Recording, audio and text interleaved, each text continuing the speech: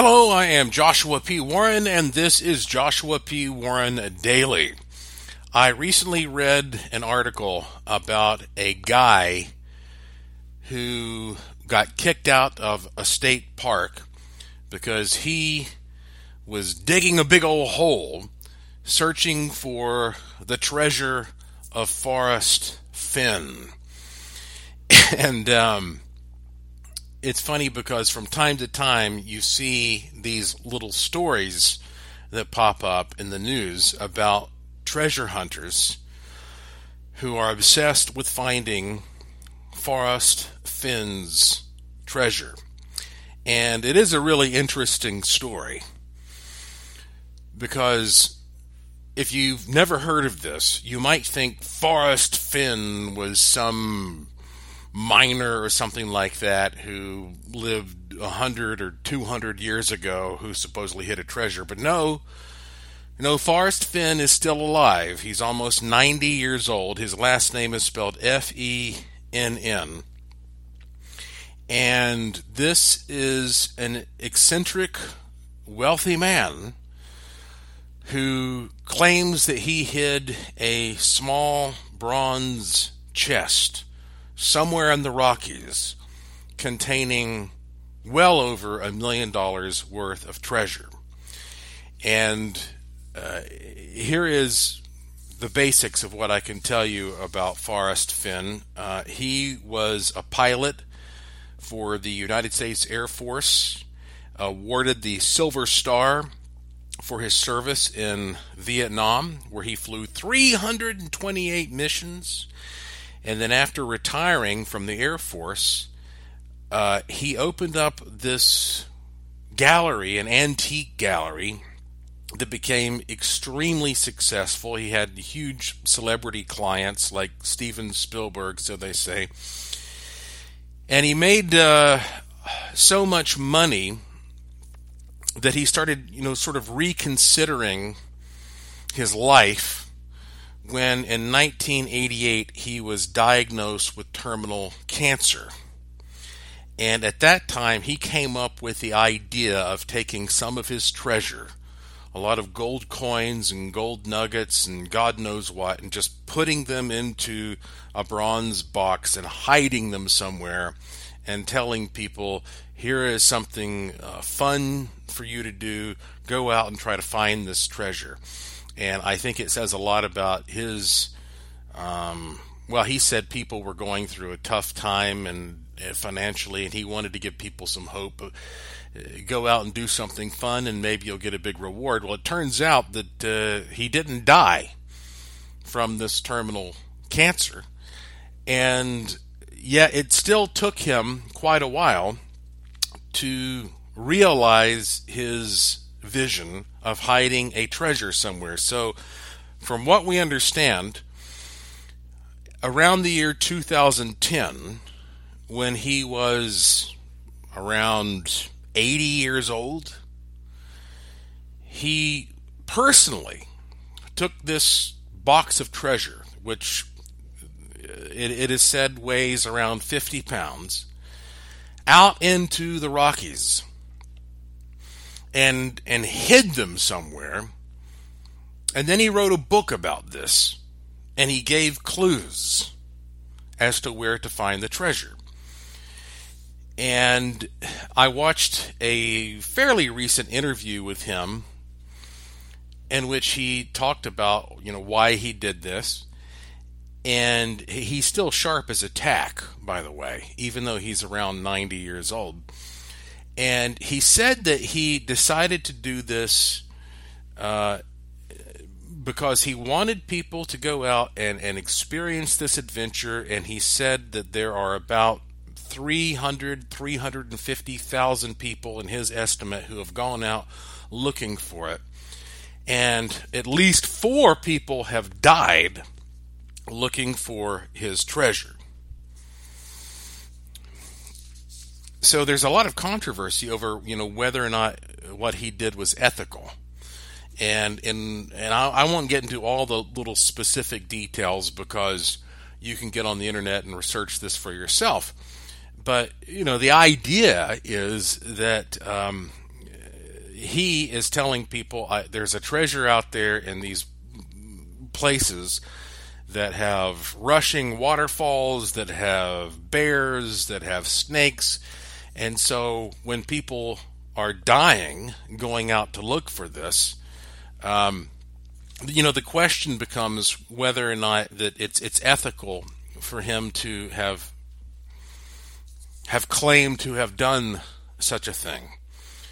He says that it doesn't bother him, that he doesn't, well, he said it bothers him a little bit, but he said that he doesn't feel responsible for the fact that there are people who have died looking for this treasure. And some people have outright said this is a hoax and there is no treasure.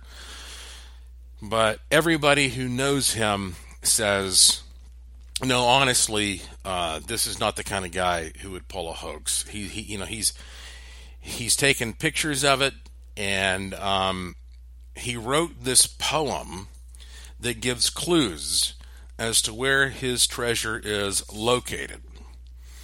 And so everybody takes this poem, which has, I think it's like 9 clues supposedly in it, something like that. And they're trying to break this down and figure out, where he hid this thing. And he, growing up, used to love to go out in the area we now call the Rockies. Well, I guess we've always called them the Rockies, but he used to go out in that area and fly fish with his father. So that's something that people have latched onto. Is there a clue in the fact that this guy was a fly fisherman, and can we associate that with a place where the treasure may be hidden? But anyway, here's the poem that he wrote that has all the clues that he is going to give about where this is. And he actually has said that the amount of wealth in this box goes somewhere between $1 and $5 million is what it's been estimated. So here are the clues. Here is the poem that Forrest Fenn published. As I have gone alone in there, and with my treasure bold, I can keep my treasure where? A hint of riches, new and old. Begin it where warm waters halt, and take it in the canyon down. Not far, but too far to walk. Put it in below the home of Brown. From there, it's no place for the meek. The end is ever drawing nigh. There'll be no paddle up your creek, just heavy loads and water high. If you've been wise and found the blaze, look quickly down, your quest will cease. But tarry scant with marvel gaze, just take the chest and go in peace. So why is it that I must go and leave my trove for all to seek? The answer's I already know. I've done it, tired, and now I'm weak. So hear me all and listen good. Your effort will be worth the cold. If you are brave and in the wood, I give you title to the gold. Now he has claimed that it's not in a place that will especially danger people. And he also says it's in a place that has I would assume like the rights in law, so that if you find it, it's yours. So in other words, you might think, well, if he had hid it in a national park or something like that, there could be a contest about who gets it if somebody finds it. He's saying, no, it's not set up like that. If you find it, you will get it. So I'm not here to join this particular crowd of folks out there who are treasure hunters and try to tell you that I have unraveled the mystery of the treasure of Forrest Fenn. But I will tell you a few things about this situation that come to my mind. For one thing, you have to consider that, assuming this is true, that this man has done this, and most people apparently believe it's true. Well, he was like 80 years old when he put this thing in a backpack and trudged out into the wilderness. So you have to look at the limitations, the restrictions of what a guy who's 80 years old could do. And he says, it's in a certain, it's either in this state, this state, this state, this state, going through the Rockies. But he also says, the effort will be worth the cold. That's what he says at the end. Which it's like, how does he know it's going to be cold? So it makes you think maybe there's cold water around. But here to me is sort of the most interesting aspect of what he wrote here. When he was asked in an ABC Nightline interview about the clues, the only thing that he would say is simplify. So he starts with begin it where warm waters halt.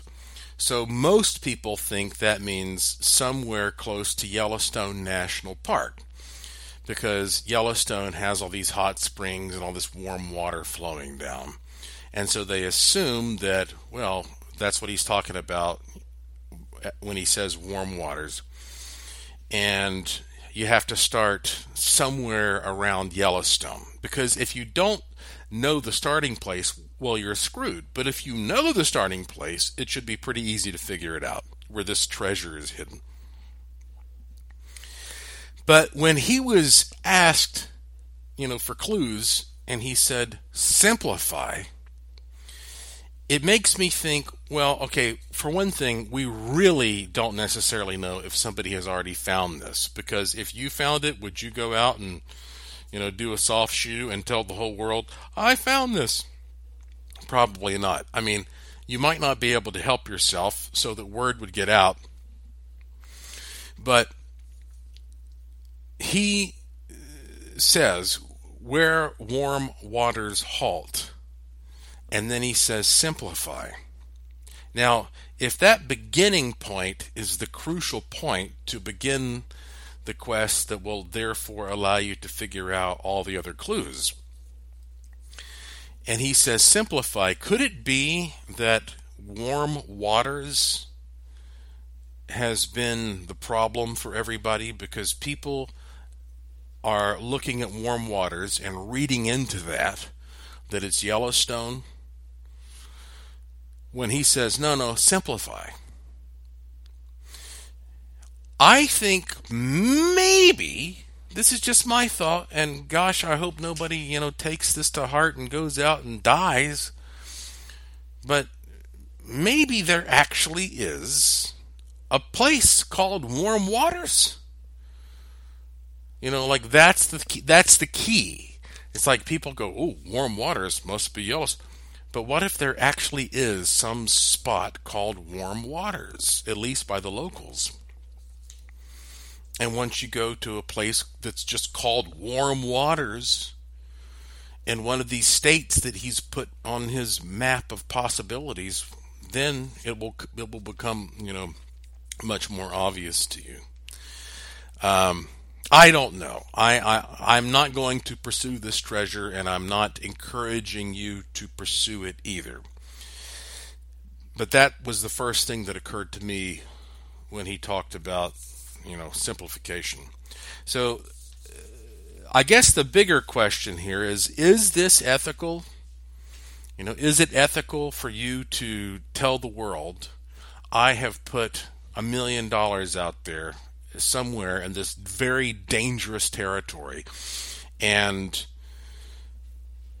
good luck finding it? Because the authorities have contacted him on a number of occasions and said, please call this off. When we have at least 4 people who have died searching for this, what are you, what are you trying to accomplish here that's worth that? It's a good question, isn't it? Because on one hand, you have the positive benefit that you're inspiring people to get out there and look for a treasure that according to him is there. It's a beautiful box of treasure. If you go online and you look up Forrest Fenn and you look up Forrest Fenn's treasure, it's a beautiful treasure trove that he has there. But does that outweigh the possibility that people are going to go out? And yes, maybe most of them will have a fabulous time, but some of them are going to die searching for this thing. It's a very good question. It's a very good question. So this is just, something that I've been looking at for the past few days because of this new news story that came out about this guy. I think he was in New Mexico, who was digging a hole there, and they've kicked him out of there. And it makes you also wonder about the responsibility that you have with your words. Because let's just say possibly this guy is bullshitting everybody. And he loved to go out in the woods, and he loved to experience wilderness. And so he thought, what I will do is I will give people a reason to get them to go out and connect with nature. And so he made up this story. Now, I certainly am not saying that that is the case, but what if? What if that is the case? Is that a responsible thing to do? Well, it's a very good question, isn't it? And I don't know the answer to that. But what I will tell you is that if you're the type of person who wants to go out and travel from state to state thinking that you might find a treasure trove, well, in the mind of the great and terrible Joshua P. Warren, when he says simplify, I think that warm waters probably don't mean the area around Yellowstone, because the people have started at Yellowstone and gotten nowhere.